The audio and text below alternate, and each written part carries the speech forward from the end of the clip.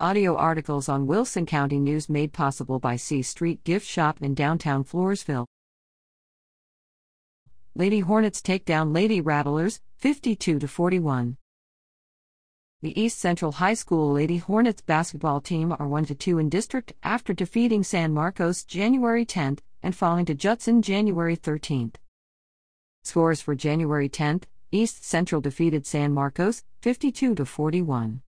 Scoring for the Lady Hornets: Emery Espinoza 15, Devin Castillo 14, Asia Pridham 11, Leilani Prado 5, Leah Mitchell 3, Ava Neto 2, and Amaya Holton 2.